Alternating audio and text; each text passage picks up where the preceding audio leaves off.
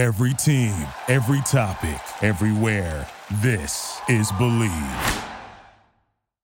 Joe Serralo back here with another Serralo Sports Talk exclusive interview ahead of Super Bowl 57 live from Radio Row in Arizona. This time, it's one of the more special interviews of the week. The 2005 NFL MVP, Shaun Alexander. Shaun, thanks so much for the time. What's up, brother? It is so great to have you here. You know, I've got a few ties to those 05 Seattle Seahawks, as you're aware of, mainly on the defensive side of the ball.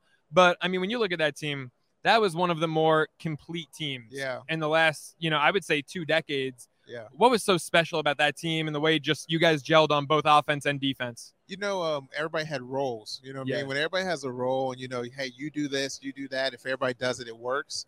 That's why that team was so fun. It was almost like we were built for that. And, one of the missing pieces was a middle linebacker. And so your friend, my friend, my little brother, Lofa, he was like the last piece that we needed. So his rookie year, we go straight to the Super Bowl, and it was just perfect. And I love that team because everybody fit their roles well. It's one of the more fun teams to watch, man. So, it pains me to ask you this question, but what went wrong at the end of the day? Super Bowl 40 in Detroit. What didn't click when things have been clicking all year long for you guys? Yeah, it's really different. You play the game, and so I would always say that you want to take ownership on your own self. We were such a good running team, and we came into that game thinking that the Steelers were a bad pass defensive team. So I feel like we might have threw the ball too much. Yeah. But it made sense. I mean, we threw the ball over. They never really stopped us. We just didn't score touchdowns. And so that's one part. Referees had a bad night, I will say that is one of the worst officiated Super Bowls that I've ever seen. I mean, we got to call it what it is. Yeah, it was. They had a bad night. And most times when a referee makes a bad call, they'll come back and they'll make it up for you later. Right. But when you have – that was like the first time and the only time they've ever had like a referees all-star game. So all the guys that scored best individually, they all got to ref that game. And so most of the times when somebody does bad, they'll make it up as a group. Well, this one, everybody was kind of looking at their own tests, their own score sheet, you know what I mean? Right. So they made a bad call, and then they would come back and make a no call and try to balance it out. The problem was the bad call was against Seattle, so there's a flag on us. The no call helped the Steelers, so they wouldn't get bad against us. So it just was bad the whole night for us. And, you get down and you wish you had the game again. You'll never know. But if we played the Steelers, 20 times, they might beat us once. But that one was that night. That one was Super Bowl 40, man. That one was that night. It's funny because the past couple of weeks, so much has been talked about with the NFL being scripted. And, of course, we know it isn't. Anyone with half a brain knows that it isn't. It's impossible, yeah. But does it make you think Jerome Bettis returns to Detroit, Super Bowl 40? Does it make you stop and think for a second? That's exactly what the league wanted? No, I mean, they could want that. Right. But you got to come through us to make that happen. And so, there's nothing wrong with people wanting something or thinking people want something that's best. You know what I mean? Whenever Tom Brady plays, you would want Tom to win because it's best for the league. Everybody loves a hero. You know what I mean? Right. But everybody still got to work. And the game is too hard.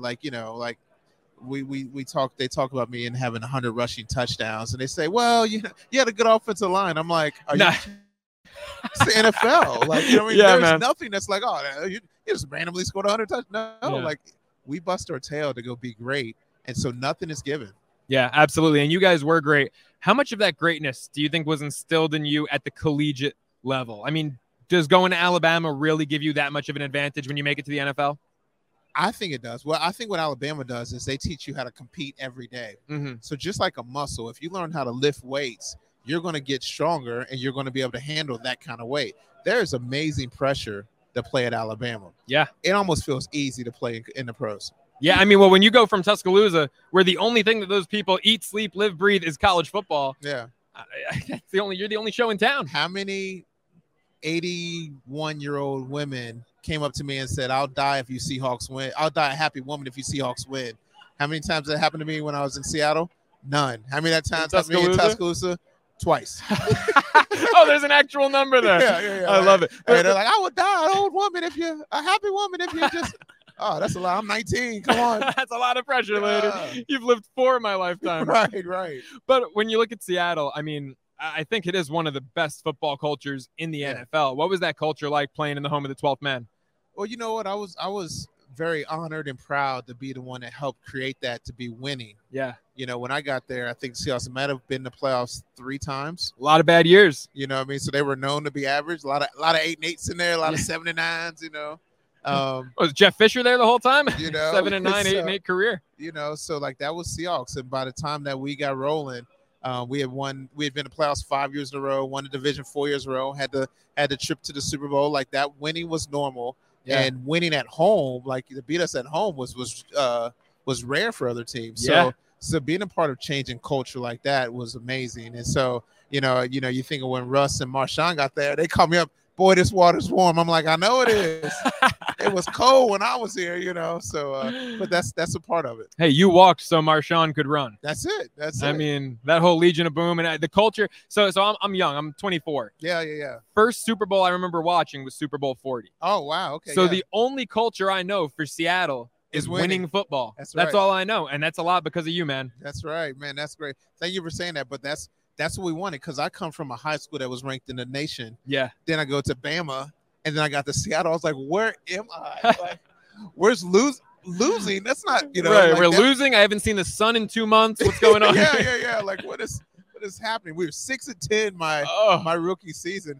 I didn't know if I've ever had 10 losses at anything. You know combined. What I mean? Yeah, goodness. Like, it was wild. And so, yeah, like I lost more in that my rookie year than I felt like any other time ever. You know what I mean? And so it was a great learning curve. A lot of maturity had to go, but I bet that's just not normal now. So you even take now, like everybody with this year, you know, lose Russ, get Geno, you know, get Kenneth Walker, you know, we're like, man, right to the playoffs. And everybody's just like, yeah, you know, everyone's like, oh, it's going to be a bad year. We start playing, we start winning. Everybody's like, yeah, but we're the Seahawks. Like, I was like, you see what culture's done? Yeah. Everybody's like, wow. But they're kind of like, we kind of expect winning football to Seattle. Yes, you do. So Pete Carroll, I mean, he's not even, I don't think, one of the 3 finalists for Coach of the Year. Is that ridiculous in your opinion? I don't really think about Coach of the Year awards like that. Okay. I think that he did a marvelous job. I think usually the Coach of the Year usually has the most wins. You know what I mean? Sometimes. You know, so but right now, Brian Daboll is the guy a lot of people are pointing to. And you can argue the Giants and Seahawks had very similar seasons. They did. Yeah. So I would usually vote to the coach that takes the team and not only wins, but wins in the playoffs. You know what I mean? So and wins convincingly, a la Nick Sirianni. I would give it to Nick. You know what I mean? Eagles would make a sweep at the honor show if I was the only one voting. Really? Yeah. I you know what? That just shows the impact that winning really has and how much winning matters to you. Yep. Now, you talked before about, you know, kind of being an agent for change in Seattle and that culture. But even in retirement, you're still an agent for change. Talk about what you're doing with Faith in Football. Oh, man, yeah. So, gosh, it must have been like 12 years now. I retire. The Seahawks are going there. You know, Russ and Marshawn and them are going to the Super Bowl. And I see Roger, who had just become the new commissioner. Yeah. Hey, Sean, what are you doing now? I said, I really just kind of mentor some of the guys at Bama, some of the guys that are, you know, from the teams. I know some of the young guys. And I didn't have the words to say, but I can explain to them now. I started the PLP, the Professional Leadership Program. And it's basically teaching guys how to master the 5 Fs, how to master fame, family, friends, finances, and the future. And so what fame's really about is about identity. It's about who you are, what's your why, and then how you want to brand that. And so I get guys to actually slow themselves down and make a decision about who they really are and understand their identity. Then we get talking to family. Who are you responsible for? Who are you accountable to? Your parents are responsible for you. You're accountable to your parents to go do it right. You know, and then friends. Who are the people around you? I just, you know, here on Radio Row, I just ran into my marketing agent when I was playing. We get hugs. He did all the Madden, getting all the Nike contracts. So, you know, it was great seeing. But he was a friend. He had a role in my life that was consistent.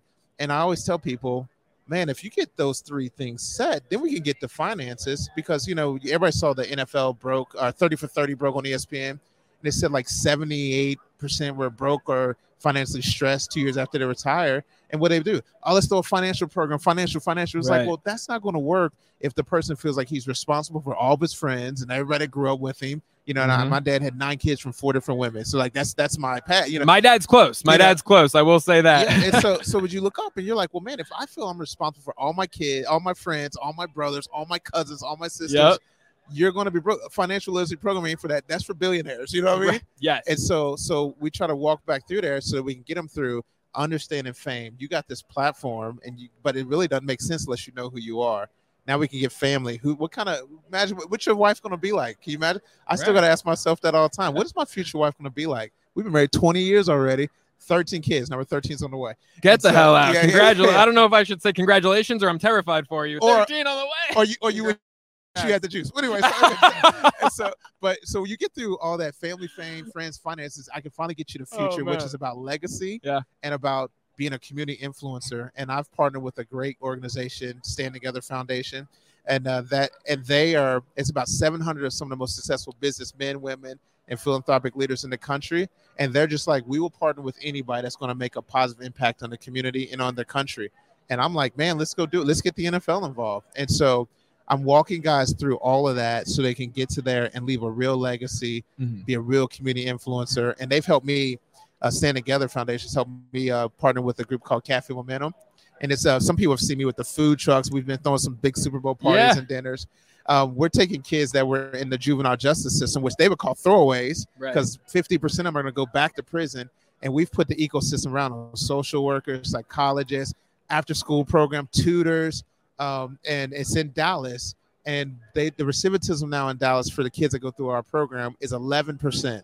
Only 11% are going back to jail, where it used to be 50. That's common. And I just said, like, let's get the NFL, let's get Inspire Change, let's get the Players Coalition, and let's put one in every NFL city. And so this year, end of this year, we'll open up in our second and third place, Nashville and Pittsburgh. And then we have already set up for Denver, Atlanta, Detroit, Houston. And so, the goals are in 10 years, we'll change how the juvenile justice system is done. That's amazing. Sean, you're doing great work, man. I absolutely love everything you're doing. By the way, if my girlfriend happens to be watching this and heard what you said about 13 kids, I think if I tried to match that, she'd leave me on the spot. Just letting you know. You ain't got that. I think if I hit. You ain't got that. Last thing before I let you go, I've got to ask you, would you trade the 05 MVP for Super Bowl 40? Ooh, that's a good question. Do I win the MVP of the Super Bowl? Sure, why not? Yeah, I would trade it. Okay, there you go. Sean Alexander, the 05 MVP, cover of the first Madden game I ever owned, by the way. That's it. Thanks so much for the time, man. I appreciate it. Hey, thank you. Go Hawks. We'll be back with more all week right here on Serralo Sports Talk. Thank you for listening to Believe. You can show support to your host by subscribing to the show and giving us a 5-star rating on your preferred platform. Check us out at Believe.com and search for BLEAV on YouTube.